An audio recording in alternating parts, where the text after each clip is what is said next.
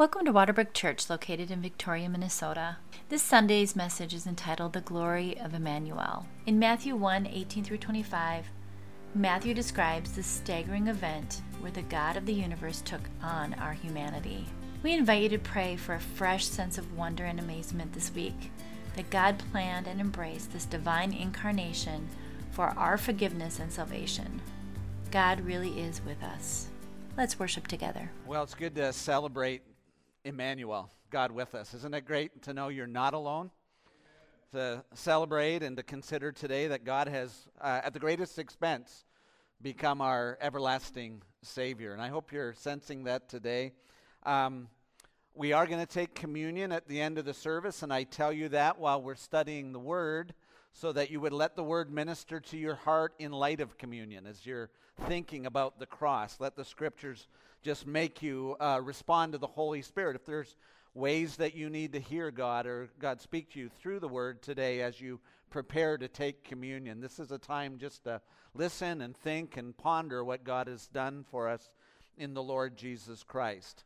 Let me also share with you that on Christmas Eve, which is a Sunday this year, we will just be having our Sunday morning services.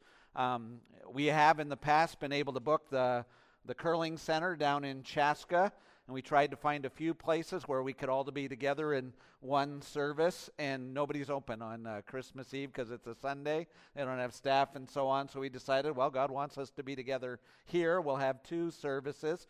But let me also say this. There are a lot of good churches around, and if you and your family want to worship somewhere on Christmas Eve, we encourage you to do that as well. Oakwood in Waconia, Westbrook here in Victoria, Chaska, Grace Chaska. There's just going to be some services at times that you and your family might want to go to that. I just want to encourage you to do that. We have good brothers and sisters in Christ if you feel the Lord calling you to do that. But let's just encourage each other and rejoice in the gift of God's Son, our Savior. We are going into a season where the word Immanuel needs to speak loudly to us. Gabe said at the beginning of the service when he was welcoming us that there are acute moments in our lives when we feel alone. Sometimes, Christmas, you can be actually physically alone, and some of us know what that. This is one of those Christmases where we will not be with our kids and our family. Usually we rotate somebody around, but this year we won't be with them, and yesterday, Marianne is in Southern California, so honey, if you're watching, love you. But she's visiting friends in Southern California this weekend. And I went out, I thought yesterday, I'll go Christmas shopping for her while she's gone. And I went to the mall, and, I had this lonely feeling walking around. I'd rather Christmas shop with her, partly because I have terrible taste. I'm thinking, you have no idea what you're doing. And so there are these physical realities, relational aloneness, but beyond that, there's this existential aloneness we can feel. Sometimes you can be in the middle of people you know. You can be in places where there are a lot of people that are there and familiar to you. You can be in worship and feel acutely alone. Elizabeth Bernstein from the Wall Street Journal wrote an article last year at Christmas saying, feeling alone at Christmas, you're not alone. And what she meant is you're not alone feeling alone, that it's a common experience. And she described it this way: everybody else out there is gathering, is celebrating, is getting all along, and they're all happy families, and it can underscore what you don't have because you're imagining in your mind that everyone else out there has it. And so you can be feeling inside existentially in the middle of all that's going on, all that seems celebratory, that you just feel deeply disconnected and alone. But the story of Immanuel describes to us not simply an existential aloneness. The story of Immanuel tells us of what I want to call a cosmic aloneness. That when you read the story of the Bible, what we discover is that Adam and Eve, when they fell into sin, broke our relationship with God in such a way that in the core of our being, we've been disconnected from the one for whom we were made. And the ability to rectify cosmic aloneness is impossible for us. The reality is that sin has so bent us that we wouldn't actually fix it if we could, in that sense. God had to come to us.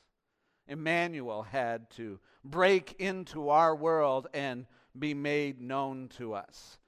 And there may be some of us this morning who are feeling that deep sense of cosmic aloneness, that God is out of reach, that you're disconnected from him, that he seems so far away. And I want to encourage you, even in that, the Bible addresses it. There are Psalms in the Old Testament that are written so that when you read them and experience them, you go, oh, I'm not the only one. Psalm 88 is one of those Psalms that actually doesn't end with a remedy. It ends with brokenness and aloneness and a sense that God has forgotten us. I want to read, just to cheer you up at Christmas, I want to read the end of Psalm 88 for you, and just listen to this psalm, the end part. The psalmist writes, "But I, O Lord, cried to you. In the morning my prayer comes before you. O Lord, why do you cast my soul away? Why do you hide your face from me?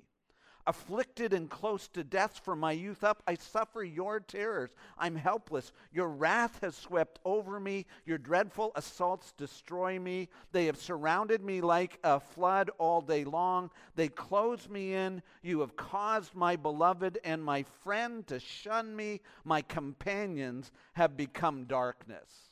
Sounds very Job-like, right? But aren't you glad that's there in the Bible? Because there are moments in your life where you can't rectify that cosmic distance between you and God. It's like God has turned his face away from you, and it's not shone upon you. Here's the good news, that even when we feel that, we have Immanuel. The God who knows us and who has come to us in that, and we are not without hope. And I just want to encourage you this morning, if you are feeling that breach between you and God, hear this message today. Amen. That this God comes to you in the middle of that. We are not alone. That's how this reads. Now Matthew in his gospel is different than Luke in his gospel. Luke in his gospel gives us a whole lot more detail. We have Mary singing. We have people anticipating. We have the angels and the shepherds and all of this. We got 18 to 25, and then we're 2 years later. But there's something beautiful about succinctness. I'm not really good at it as a preacher. I apologize now. But there's good in the succinctness because it's as if Matthew goes right to the heart of the message and tells us from Joseph's perspective the message of Christmas. And this is the message of Christmas, that your deep sense of alienation and aloneness doesn't have to exist any longer because God has chosen to come to us. And remember, for Israel, 400 years of silence, essentially, 4 centuries of silence. To use modern language, it's as if God has ghosted Israel. They're just going, where are you? And suddenly now he shows up in a absolutely surprising way. They had read the scriptures, they had anticipated it, but a baby born in Bethlehem? How can this be? So here's where we start. One little verse. I want you to look at verse 18. This is how it begins. It says, "Now the birth of Jesus Christ took place in this way. When his mother Mary had been betrothed to Joseph, before they came together, she was found to be with child from the Holy Spirit." There is Matthew's summary statement, and that is staggering. The first thing you and I are meant to see is this staggering reality. What Matthew is telling us in this passage is that omnipotent deity has taken on frail humanity. The God of the universe has chosen to show up in our world as a child who is fragile, who breathes.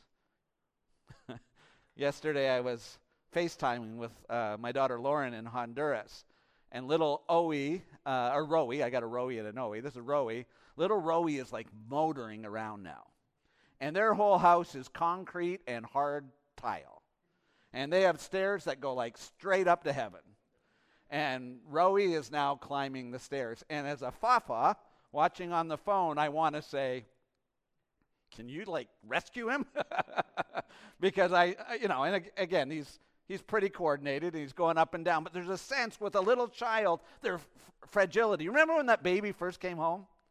Or the first time you've had a child and you bring them home? You're just like going, like, delicate, porcelain.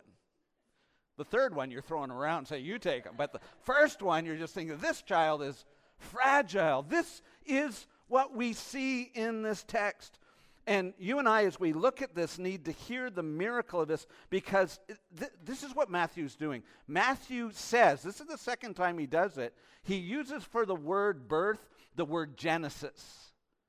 So the second time now he says, this is the Genesis of Jesus Christ. And what he's saying, I believe, that's supposed to resonate with us as we listen to this, is that this is the new creation. This is God bringing his Son into the world to make new what was broken in the old story. This is the seed of the woman who has come to crush the head of the serpent. This is great news. This is what you've been waiting for all the way through the ages. And they've been a long narrative of God putting up with them, God persisting, God sending prophets, God sending them in exile, God continually calling them to repentance, and then dead silence. And now, the genesis of Jesus Christ. Now, if you look at what Matthew points out, he says this is what happened. When his mother Mary had been betrothed to Joseph, before they came together, she was found to be with child from the Holy Spirit. And what Matthew is doing here, at the very least, is he's beginning to say, this is not accidental. This Messiah you've been waiting for, this is God's orchestrated sovereign plan. This is Joseph.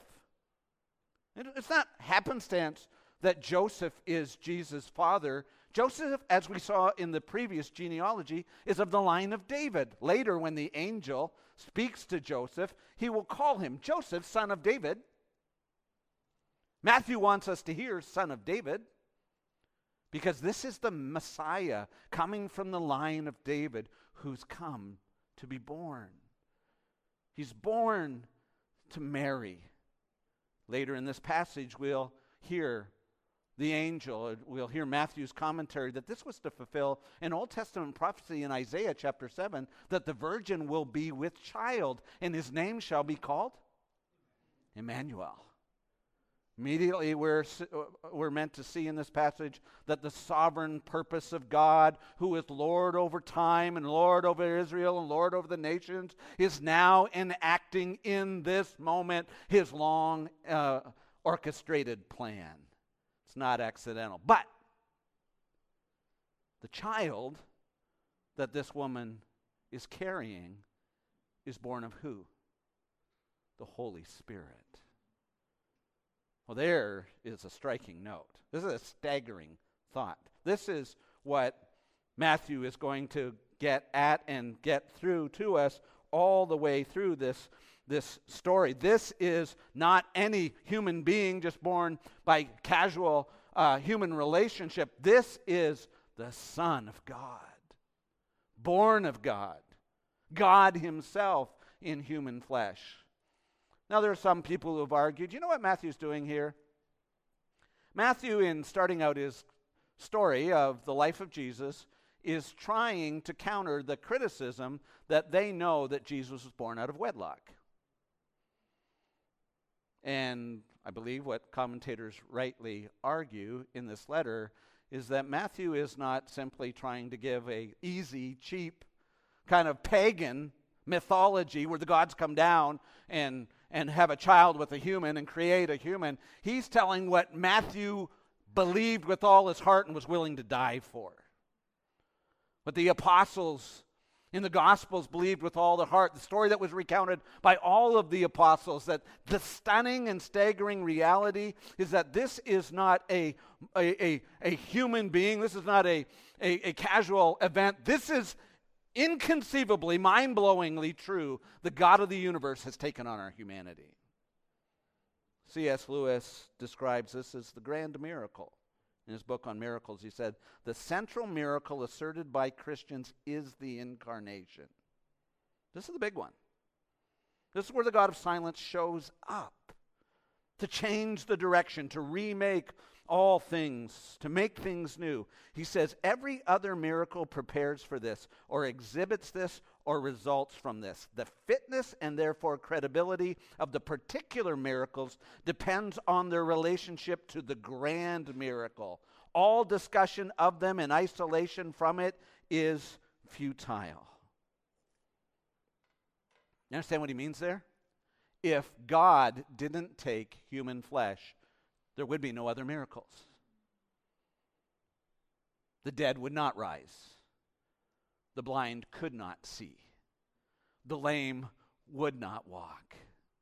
This reality, this miracle, this God entering humanity is what made it possible for God to bless and change and transform miraculously the things that happened in people's lives. Without the incarnation, there is no hope. There is no help. There is no life. And we see all the way through the scriptures that this is what staggered the disciples. The staggering reality is God, the omnipotent, sovereign creator of the universe. The Lord over all is born in a frail human child. He came in the weakness of human flesh. John says that. The Apostle John begins his gospel with John chapter 1 with these words. In the beginning was the Word, and the Word was with God, and the Word was God. He was in the beginning with God. All things were made through him, and without him was not anything made. In him was life, and the life was the light of men, and the Word became flesh and dwelt among us. And we have seen his glory, glory of the only Son from the Father, full of grace and truth. That's John. We have seen the Son of God in flesh. God's very Son. We've touched him and heard from him, the one who made and created all things. The Apostle Paul will write this repeatedly in different places, but in Galatians chapter 4, verses 4 to 7, it said, but when the fullness of time came, God sent forth his Son, born of a woman, born under the law, to redeem those who are under the law, so that we might receive adoption as sons. And because you are sons, God has sent the Spirit of his Son into our hearts, crying, Abba, Father. So you are no longer a slave, but a son, and if a son, then an heir through God. The argument of Paul in Galatians is that by Jesus becoming man, the Son of God being in flesh, the reality is you and I get to become sons of God. If he doesn't become the Son of God, if he doesn't become God the Son in human flesh, you and I never get to be adopted into the family of God. If you're feeling alone, the incarnation is the announcement that you can come very close to God, into his family through his Son. Over and over again, the New Testament writers will reiterate the glory. This is staggering. This is stunning. Martin Luther wrote this. He said, Jesus Christ condescends to assume my flesh and blood, my body and soul. He doesn't become an angel. He doesn't rescue the angels who have fallen. He doesn't become an angel or another magnificent creature. He becomes man. This is a token of God's mercy to wretched human beings. Hear that line? This is a token of God's mercy to wretched human beings. The human heart cannot grasp or understand it, let alone express it. How is it that God takes on human flesh? We can't comprehend all of the realities, theologians down through the ages, but here's the good news. He could have come some other way, but he didn't. That's what we just sang, right? The song that we just sang together and celebrated from Phil Wickham is, you chose meekness over majesty, wrapped your power in humanity. You could have come into Rome with a mighty army, with fire, but you came to Bethlehem as a child in frailty.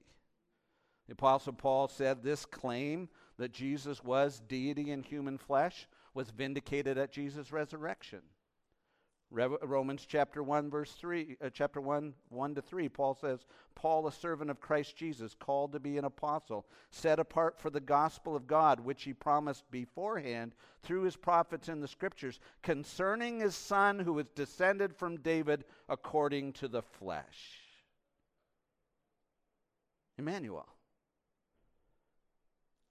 who was declared the Son of God in power according to the Spirit of holiness by the resurrection from the dead, Jesus Christ our Lord. Paul writes to the church at Colossae in chapter 1, 15 to 17, He is the image of the invisible God, the firstborn of all creation. For by him all things were created in heaven and on earth, visible and invisible. Whether thrones or dominions or rulers or authority, all things were created for him, through him and for him. He is before all things, and in him all things hold together. This baby is that God. Angels were made by him. Kingdoms are held together by him. That one is in Bethlehem in a manger. Isn't that amazing God chose that? Theologians have sat and argued and defended that you cannot, everything hinges on the doctrine of the incarnation. The Athanasian Creed tried to pull this mystery together with clarity without being able to, master it all. But listen to what the Athanasian Creed says. Now, this is the true faith, that we believe and confess that our Lord Jesus Christ, God's Son, is both God and human equally. He is God from the essence of the Father, begotten before time. He is human from the essence of his mother, born in time, completely God, completely human, with a rational soul and human flesh, equal to the Father as regards divinity, less than the Father as regards humanity. Although he is God and human, yet Christ is not two, but one. He is one, however, not by his divinity being turned into flesh, but by God's taking humanity to himself. He is one, certainly not by the blending of his essence, but by the unity of his person. For just as one human is both rational soul and flesh, so too one Christ is both God and human. Got it mastered? Got it wrapped up? Do you understand what's going on here? It's staggering.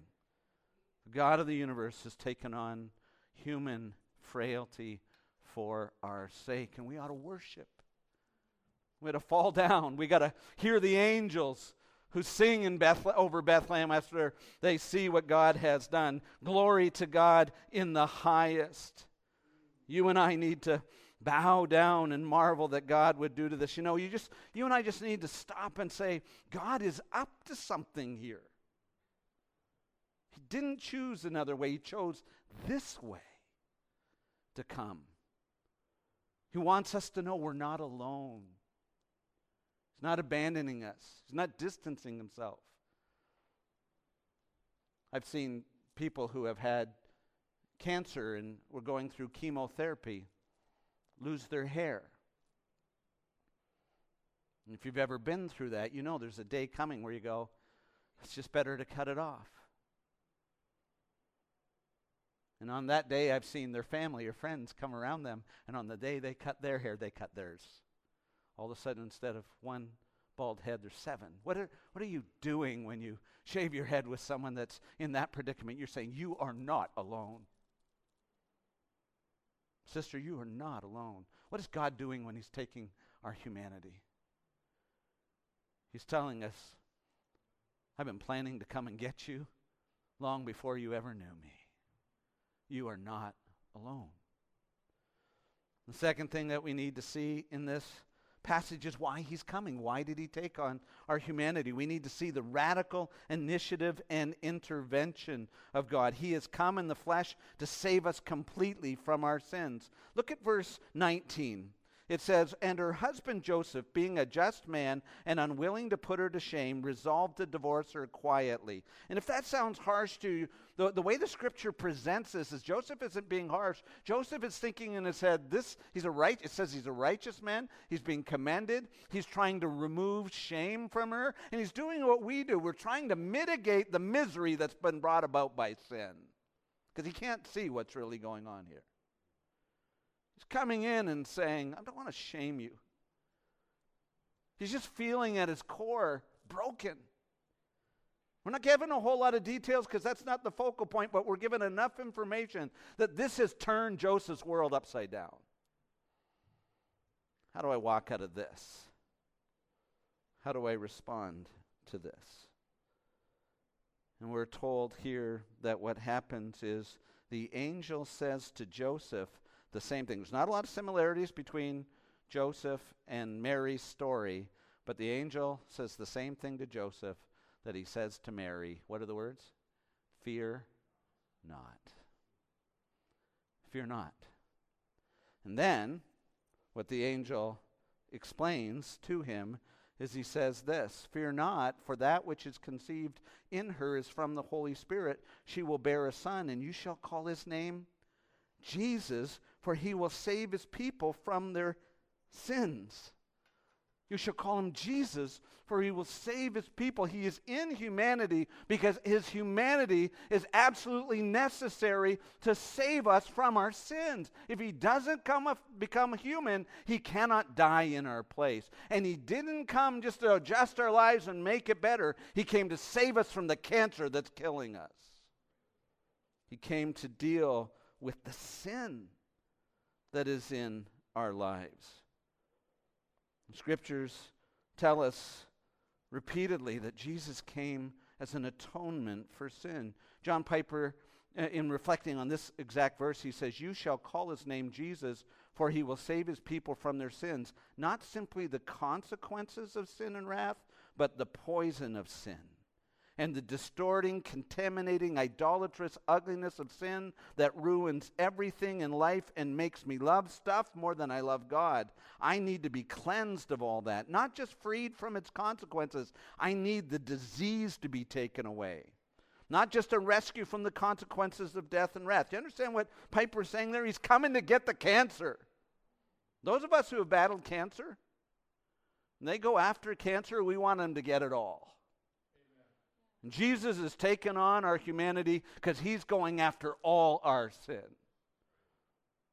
He's taking humanity because he intends to be on the job after the cross. He's going to the cross and after the cross because his purpose is to present us faultless in God's presence one day. Marcus Johnson says there's no doubt about the crucifixion. No doubt that the crucifixion and death of Christ would have been powerless had he not been truly and fully human. But there is indeed more we can and should say about the atoning implications of the incarnation. For when God became incarnate, he began a comprehensively astounding work of reconciliation that healed and saved every last aspect of our fallen humanity from cradle to grave. Put it simply, you've probably heard this before, Christ didn't come simply to pay the penalty for your sin. He came to break the power of your sin. And he ultimately wants to pay the penalty for your sin and break the power of sin because one day he wants to get rid of the presence of sin altogether in your life. That's why he came, to deal radically with us. Again, Marcus Johnson says, this is a corrective for us because you and I are not sitting here saying, oh, we want to get better. Unfortunately, you and I are pretty happy in our sin, left to ourselves. The old hymn says, prone to wander, Lord, I feel it, prone to leave the God I love. But here's what Johnson says. He says, the incarnation is a monumental rebuke of our misguided aspirations, for the incarnation accomplishes the severe mercy of rendering absurd any notion that rapprochement between God and humanity is on our part. We do not seek and find a reclusive God. He pursues and overtakes a rebellious people. We did not perforate his unapproachable light. He penetrates our unsearchable darkness. My dear friends, Jesus decided to do what was necessary. The eternal God, Father and Son, in Trinitarian consultation, agreed together that the Son would come and kill sin once and for all and deliver. Aren't you glad for that? That's why he was pierced for our sins. That's why he died, to break the power of sin. That's why he came, that one day we would have a new creation where all things are new and sin exists no more. Come quickly, Lord Jesus. Don't you want that? You're not alone. You're not alone when you're struggling. You're not alone when you're battling sin, because you have someone who's battled on your behalf and will battle till the battle is done. That's the good news. And leads us to the third implication, Immanuel, which I just want to call the great hope. God is what? With us. Christ is with us, not just when he showed up in Bethlehem, but Christ took on our humanity for eternity. He is forever with us. Where is Jesus right now? He's at the right hand of the Father in glory. What is Jesus doing right now? He's interceding for us. My dear friends, Immanuel of Bethlehem Day is Immanuel today and forevermore. Friend, if you're struggling in the battle with sin and thinking, how would I ever come? Lean not on your own strength. Look to Jesus.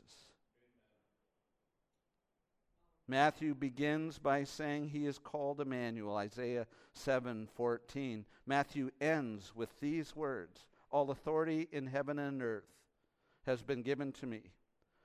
So go into all nations, making disciples, teaching them what I've commanded, baptizing them in the name of the Father, Son, and Holy Spirit. And it doesn't end there. What's the final words of Matthew? And lo, I am with you, Immanuel.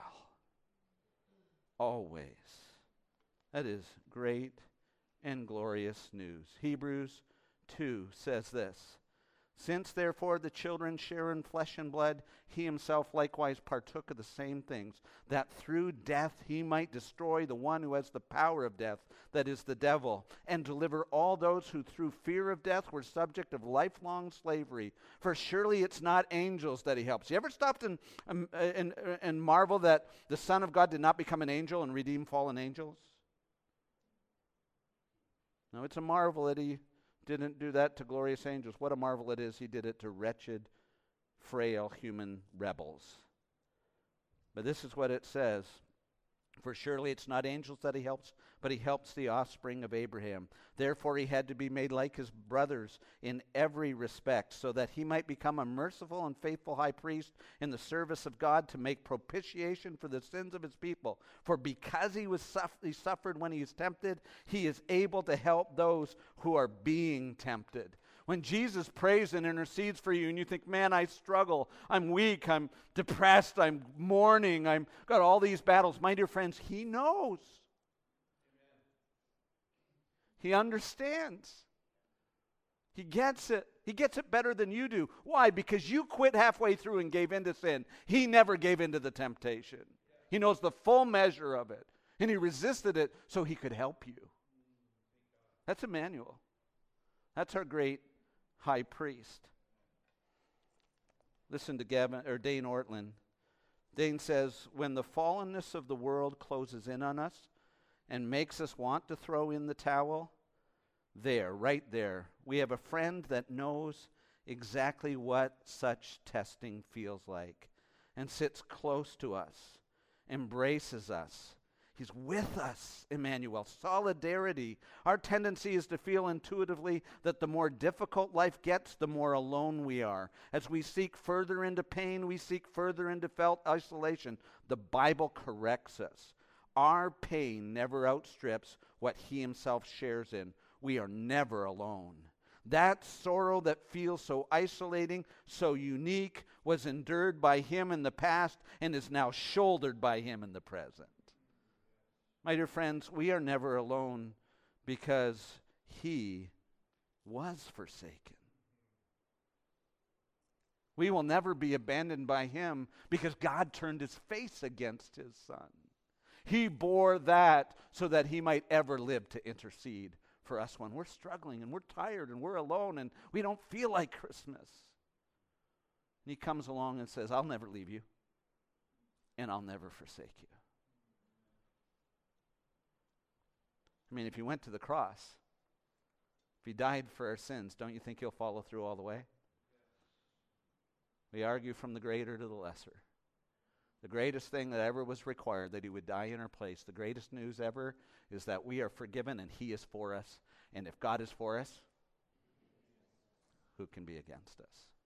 Let's pray and prepare our hearts to take communion and celebrate this great reality that God is with us. Let's pray together. And now, O God, as we prepare our hearts and confess our sin and acknowledge our weakness and contemplate what Jesus has done, thank you, Jesus, that you are the Alpha and Omega, beginning and the end. And you have taken our humanity and you've not let it go, but you are the God-man seated as the great high priest interceding for us. So in our weakness and in our struggle, we just say, help us, Jesus. Forgive us, Jesus. Show us, Jesus. Never let us go. And I pray, dear God, if there's anybody here today that has never trusted in Jesus, that at this moment they would just pray, Jesus, be my Savior, and never let me go. Come in power, we ask. Jesus, you are worthy of worship. It's in your name we pray. Amen. We're about to partake of the table.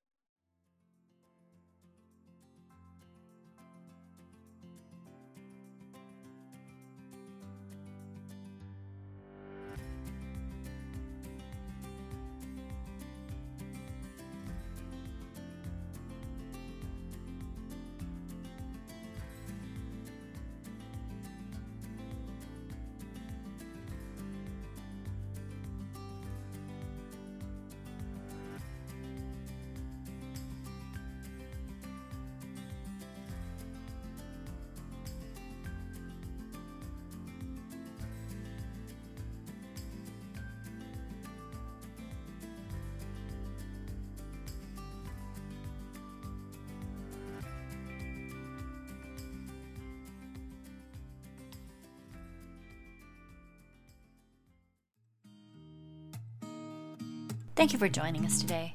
We hope you were able to seek, savor, and share the all-surpassing worth of Jesus Christ. If you'd like to find out more about our church, submit a prayer request, watch previous sermons, go to www.waterbrook.church. Have a blessed week.